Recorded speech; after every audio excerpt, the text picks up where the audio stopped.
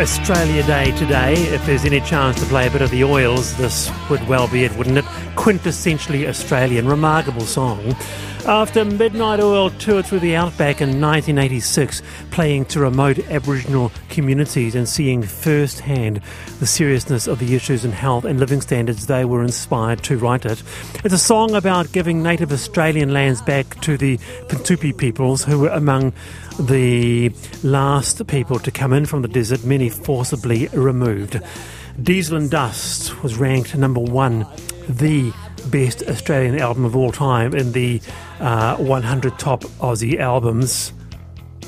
It's a great tune, isn't it? Yeah, I love that song. I mean, isn't it? It just takes me straight back. I can see the video for this, I think. In my mind, there's just this red earth and there's Peter, what's his name? The singer? Peter Garrity. Peter Garrity. Peter Garrett, rather. Yes. He's got this very distinctive dancing style. Yes. And that very lean figure with the bald That's it. I can head. see it now. Yeah, it just takes you right back. Yeah, it's a fantastic song. Spend any time in Australia? Yeah, I've spent lots of time in Australia. Like it? I do. I really like Australia, and I like Australians, but they've got some issues by the there. way, someone says, I checked several times, there's no rollerblades on your website. There's a bit of interest in the rollerblade man, Troy from Analytics. So we will have that image of his pioneering e-blades for you very shortly. As I understand, my wonderful producer Ayana is putting them up in the next few minutes, so you can see Troy from Analytics rollerblades very soon. It's 25 to 5. You've got the quiet country roads, your inner city streets, your suburban grids, and the humble cul-de-sac. Haven or urban planning hell. You might live in a cul-de-sac, but our next guest won't be living in one, calling it a virtually useless road, and asks, why on earth do we persist in them? So before we go to that gentleman, we have Claire on the line. Welcome, Claire. Hello. Do you actually live in a cul-de-sac? I sure do. 100%. 30 years here, 20 years in the other one, and about 10 years in the one before that. Hang on, let me get this straight. You've lived in 3 cul-de-sacs back to back to back. Well, it was a kind of couple of stints in the UK, but we don't count those. Samoa doesn't have roads, so, you know. So do you find it depressing? Do you find it lonely being in a cul-de-sac? Why do you live in one? Well, mainly because it was cheap. No, I'm just joking. I lived in a cul-de-sac in Ponsonby in the olden days, when it wasn't the Ponsonby that we know now. Mainly because that's how I learned how to rollerblade. Speaking of rollerblading, no, that's just hilarious. The only way to stop my rollerblading, which actually was to go down the hill straight away and hit the fence with my head because I didn't know how to brake. Or because of... Did you hear Troy before with his e-blades? I sure did. Yeah. All right, so you're on the side of pro-cul-de-sac. 100%. Good on you, Claire. Thanks for that. Stay listening, because you may well not be happy. With us is Dr. Tim Welsh, Senior Lecturer in Architecture and Urban Planning at the University of Auckland. Dr. Welsh, kia ora. Kia ora, thanks for having me. On the other hand, you said that the cul-de-sac is a suburban trap. Why? Well, there's a number of risks. So cul-de-sacs, as we call them, are dead ends because really there's no escape. There's one way in and one way out. And that often means that for things like school and groceries and work, you have to drive a car. It's just not able to walk or bike or take public transportation. So that's one of the main concerns we have around cul-de-sacs and that type of development. Was it a thing of its age? Was it a suburban design aspect that had its day? Oh, can you repeat that? Sorry, you're breaking up a little bit. Was it a design aspect of a bygone era? Yeah. Well, it was part of the rapid urban expansion of suburban expansion, so it allowed urban developers, city developers, land developers to kind of spread single-family houses. They could ignore the landscape. They didn't have to worry about conforming to the topography as much as a gridded pattern would require, and they could build it with fraction of the infrastructure required for a traditional plan. So it was cheaper and much higher profit margins to kind of build out this dead-end style roads. Let's go to the panel. Nikki. Yeah, I've just been scrolling in my mind through all the houses I've ever lived in. I don't think I've lived in a cul-de-sac ever. And I hadn't thought about this until this came up, but I really would never want to live in one now. I agree that it's an isolating experience. And when I think about cul-de-sacs, all I can think of is suburbia and loneliness. My goodness me, Nikki. Stay there, Tim. Peter. Right. Well, urban planning. Hi, Tim. That sounds oxymoronic to me sometimes, like military intelligence or something like that. I never really had an opinion about cul-de-sacs. I didn't know they were bad or good. There are a lot of things I don't like in urban planning. I don't like sprawl, don't like parking spaces. And I've never really given a lot of thought to cul-de-sac, except for the fact that I live on one. And I don't mind the isolation because the rest of my life is not isolated, so I don't much mind it. There's a bit of a trend coming here, Tim. For example, here's one. By the way, I also learned to rollerblade in a dead road. The best part of my childhood. So much community, so much connectedness. All the kids played after school together on our bikes, rollerblades. So there's a connection between Troy's story from e-blading and cul-de-sacs. Another one here, Wallace. I grew up in a cul-de-sac in Hamilton. The best place as a kid to make friends and play safely, but a bit of a dead end for adults. So the theme coming through, Tim, is that many memories coming through of growing up in a cul-de-sac, but it seems to suggest living on as an adult, not quite as fancy. Well, certainly they've been sold as let's say, for kids to play, and maybe the lower traffic on a cul-de-sac can be helpful for that. The problem is that points to a larger issue of a broken street. So our regular streets, our gridded patterns, have traffic, that's so fast that oftentimes it's unsafe for kids to play in that style of development. So they've kind of been farther and farther away from the city deep into these suburbs. But as an adult, they can be isolating. You have to drive everywhere, drive your kids to activities, so they can cause a lot more cost in terms of driving distance and the number of cars you own and things. I'm just also, Tim, Dr. Welch, I do want to stick up for the cul-de-sac lovers, the pro cul-de-sac panel listeners, because I've got a picture in my mind, and I'm grabbing a sausage from a little wee street party. There are little flags above. They're playing a bit of Shaggy, You've got people rollerblading. And it's all happening within a little cul-de-sac. It's connectedness. It's family. That's what I'm seeing, Tim. Yeah, I mean, we see that a lot. There's a couple issues with that. So those are special events that they could occur in really any road that you close off to the public. But at the same time, what we've observed in cul-de-sacs is that because the roads are wider, have you can't see as well down the road. They have fewer intersections. People will drive faster. So there's actually a 270% more likelihood of a fatal crash occurring in a cul-de-sac compared to a normal street pattern. Didn't know that. So your street party is going to be fatal. I think we're going to have to look into that statistic here on the radio. I'm not so sure of that. But look, you've got roads, and they're for cars, but having a world for cars is inferior. So one of the great things about cul-de-sacs is you park your car. It's done. There's nowhere else to go, and so it's not a car's life, it's a human's life. Tim? Go cul-de-sacs. Yeah, I mean, you could certainly argue that, but also everything is car in a cul-de-sac. So if you order a package, it has to be delivered, and the delivery has to wind down every street to get to your house. Wherever you are. If you want to go to the grocery store, you've got to get in that car. If you live in a neighborhood that's better connected, has better called permeability, you can use public transportation, you can use a bike or your feet to get to all these other things without having to be in a car. Tim, you've set our machine alight with your pro anti-cul-de-sac sentiments. Really, some supporting you, others not. For that, kia ora, thank you for your time and I really appreciate the conversation. My pleasure, thank you. That's Dr. Tim Welch there, Senior Lecturer in Architecture and Urban Planning at Auckland University.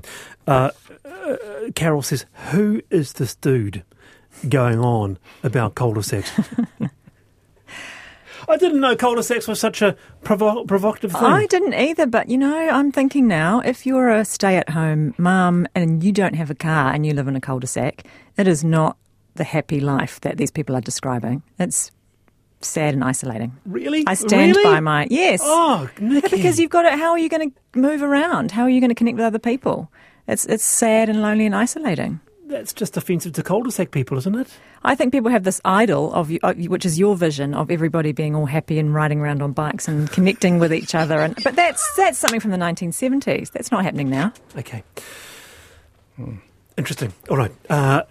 We're going to come back to this. We're going to do cul-de-sac part 2. I can see that you were fired up about it now. All right. 15 to 5, the panel on RNZ National. This year, forget Unitec, Wintec, Open Polytechnic. 2023 is the year of Te Pūkenga. 16 polytechnics and most industry training organisations all go under a single brand this year. About $200 million has been spent setting up Te Pūkenga, and now the Minister of Education is the Prime Minister to discuss. We have Merrin Davis, former Chief Executive of Unitec and formerly Deputy Chief Exec with Te Pūkenga. Merrin, kia ora. Kia ora. So you used to be there, now a critic of this huge centralisation. What has changed? How long have you got? No, in a nutshell, I guess I went from having had the privilege to lead the turnaround of Unitec in terms of its financial and academic performance, and so I went to Te Pūkenga in the role as Deputy Chief Executive of Transformation and Transition with great excitement because there were a lot of issues in the sector, and I could see a great opportunity for major change. But in a nutshell, the gap, I guess, between my expectation of the quality of governance and leadership and things that were necessary for such a major national change, and the reality of what it was when I got in there, I didn't feel that the focus was on the right things, and after 6 months decided that there wasn't any chance we would actually, I guess, deliver on it, and so I felt I had to get up from the table at that time. Very interesting. Yeah, okay, so this is a huge project. It's become quite political. There have been cost overruns. There have been heads stepping down. Supporters say this will remove unnecessary duplication, unnecessary cost, and unnecessary competition. What do you say? Potentially, it could, but realising those types of benefits require a very efficient, effective organisation, and certainly what we've seen to date, I would not describe in that way. All right. Well, Peter, you're in the education field. Do you want to come on in? I am, but of course this is a bigger question. It really does nicely fit with so many other things, which is, do we think that larger and more centralized is more efficient? And when it comes to saving costs, my guess is almost never. That is, why is it in the interest of the government to spend less money of other people's? So I just doubt it. I think this is a power grab, alas, whatever the ideological reasons. And I don't know. I'm just saying this on the air. But I'm really skeptical. If the KPI is saving money, let's have that back on with cul-de-sacs in a year or two and find out, because I'm highly skeptical. Okay, so before we go to Nikki, there are some, Merrin, that... I mean, some of these politics have a really strong presence, don't they? I'm thinking, for example, your Nelson MIT, Canterbury's ARA, you got your Southern Institute of Technology. I mean, very strong personalities. There could be that loss of local trust. The young learner is at a bit of a loss with the new model. Well, look, I think there's two sort of separate things that are getting a bit conflated in the conversation around the chats. One is the Te Pūkenga brand and what that means or doesn't mean, and then Te Pūkenga the organisation and what that is or isn't delivering. And I guess as a new brand, expecting people to recognise, understand, but take a leap of faith around it. If the early signals are not good, I think that is where it becomes problematic for learners, particularly for young people that are having to make those choices and their parents. Okay, Nikki. Yeah, I don't have too much to add, actually. Yep. I was kind of thinking of what you had said, Wallace, about the fact that some of these institutions have built up this really strong identity, and Southern Institute is one of those ones, and it seems a shame, like from a branding point of view, that's got the reputation now of a really good quality educational facility. And I don't know, this seems like it's dumbing it back down again, which is probably not serving the system. Final thoughts, Mirren? Look, I think at the moment we've got co-branding, so we've now got SIT Te Pūkenga and WinTech Te Pūkenga. Right. I think that what needs to be looked at really, really closely is what is the value of both those brands. What are they achieving? What do they stand for? How could it work? And certainly it's far too earlier to spend the time and money and I guess more public goodwill by actually saying, well, we've said we're going to get rid of those subsidiary brands in 2023 come hell or high water and throw the baby out with the bathwater. So, okay. I think that's the risk. Very good, Mirren. Yeah, nice to have you on the program. Kia ora. Kia ora. That's Mirren Davis, former Chief Executive of Unitec, former Deputy Chief Exec with Te Pūkenga there. More just the cul-de-sac people just flooding in. We brought our children up in a cul-de-sac. Of course they did. Nikki, that's the nostalgic idol that these people are all focusing on. These are our listeners, and you're putting every single one of them down. So many happy memories of children all playing together, Nikki Bezzant. Christmas parties, wonderful times. People looked out for each other, Nikki. Quiet and secure environment with little traffic. Children recall it fondly. I love that. That sounds amazing. But is that happening today in the sprawling housing subdivisions of Auckland? I do not think so. All right, now, the ribbon was cut at New Zealand's first electric bus depot yesterday in Panmure, Auckland. It houses 35 buses running on the Tāmaki link. It's part of the move to a zero-emission future. But will it make people hop on? We just thought we'd just check into this and have a little bit of a chat for a couple of minutes. With us is Russell Turnbull, the director of Go Bus. Russell, I understand you're on the road right now. I have stopped. Thank you very much, Wallace. So we are driving safely and in the right place. Wow. We've got a good reception. Have you stopped the whole bus with people on it to talk to me? Sadly, no. That does happen in my day every so often, but not today. Now, these buses, I am a bus goer. I'm going on a bus in about 20 minutes' time, usually very noisy, very loud, fumes, diesel. Are they better rides? Look, the ride is very smooth. You're talking about the latest ride technology, and importantly, they're very quiet as well, and they're air-conditioned, and they're just lovely to travel in. And I'm a bit like you, I travel in one almost every other day too. All right. Tell us about this depot. So this is New Zealand, if not Australasia's largest electric-only depot. So only electric buses run from this depot. So there's 35 of them in there.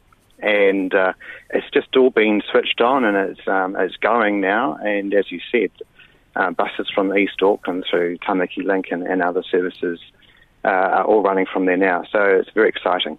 Okay, very interesting. Nikki? That is exciting. Am I going to see these buses in my part of town, which is the central Auckland? Well, absolutely. You've already got the red inner city link, which is electric at the moment. And the next depot that gets electrified is out at Glenfield. I'm sorry, not at Glenfield, that's the second one. The first one is out at New Lynn. So, services coming in through New North Road and Sandringham Road, you'll start to see electric buses there. And New Zealand's first double-decker electric bus, sort of fully built up, will be there too, so that's exciting. It's funny actually you mentioned that. It pops to my mind, Russell. So I jumped on this red inner city link bus about a month ago. I thought, why is this ride different? Couldn't put my finger on it because it was so smooth and so quiet. I thought, there's something very chilling about this ride. Hey, look, a great story, especially for our local neighbours out at Panmure. The drivers tell me the difference between Friday, when they were all diesel starting up in the morning, and Monday, it was eerie because it was super quiet. There was no noise as the bus left the depot. Good on them. Peter? Well, that's good news. I hope the drivers like it. If the drivers really like it, that's a good thing, isn't it?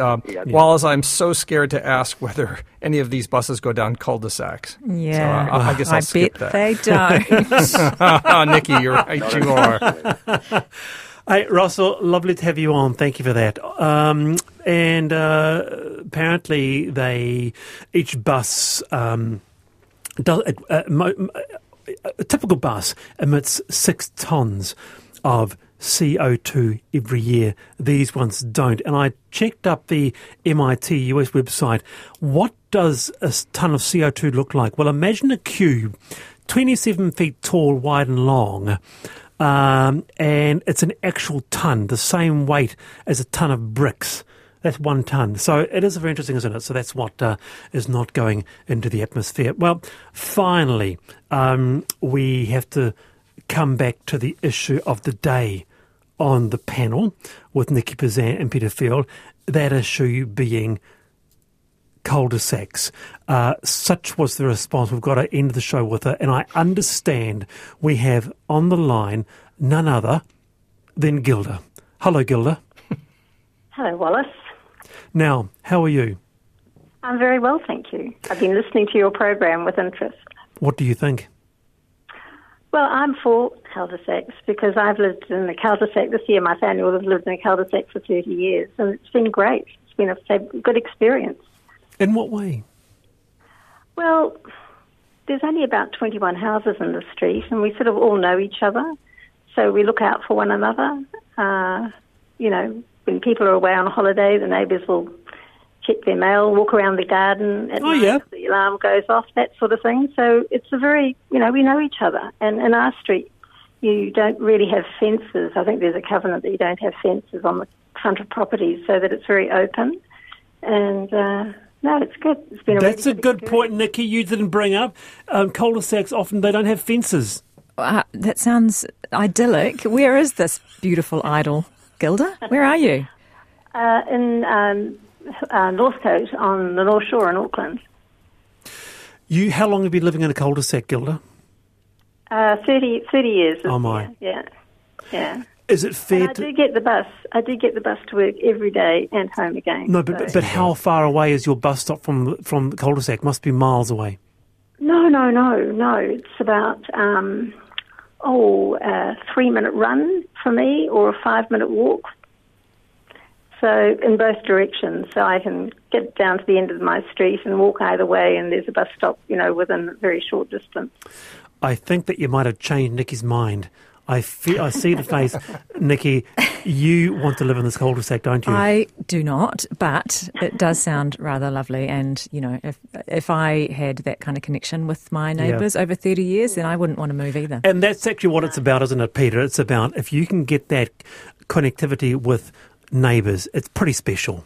That's what it's about. And there are many ways of doing it, but cul-de-sacs seem to be a really good way of not just having people go through, but stop. Very good, Gilda. Hey, thank you for listening to the panel. I really appreciate it. You're very welcome, and thank you.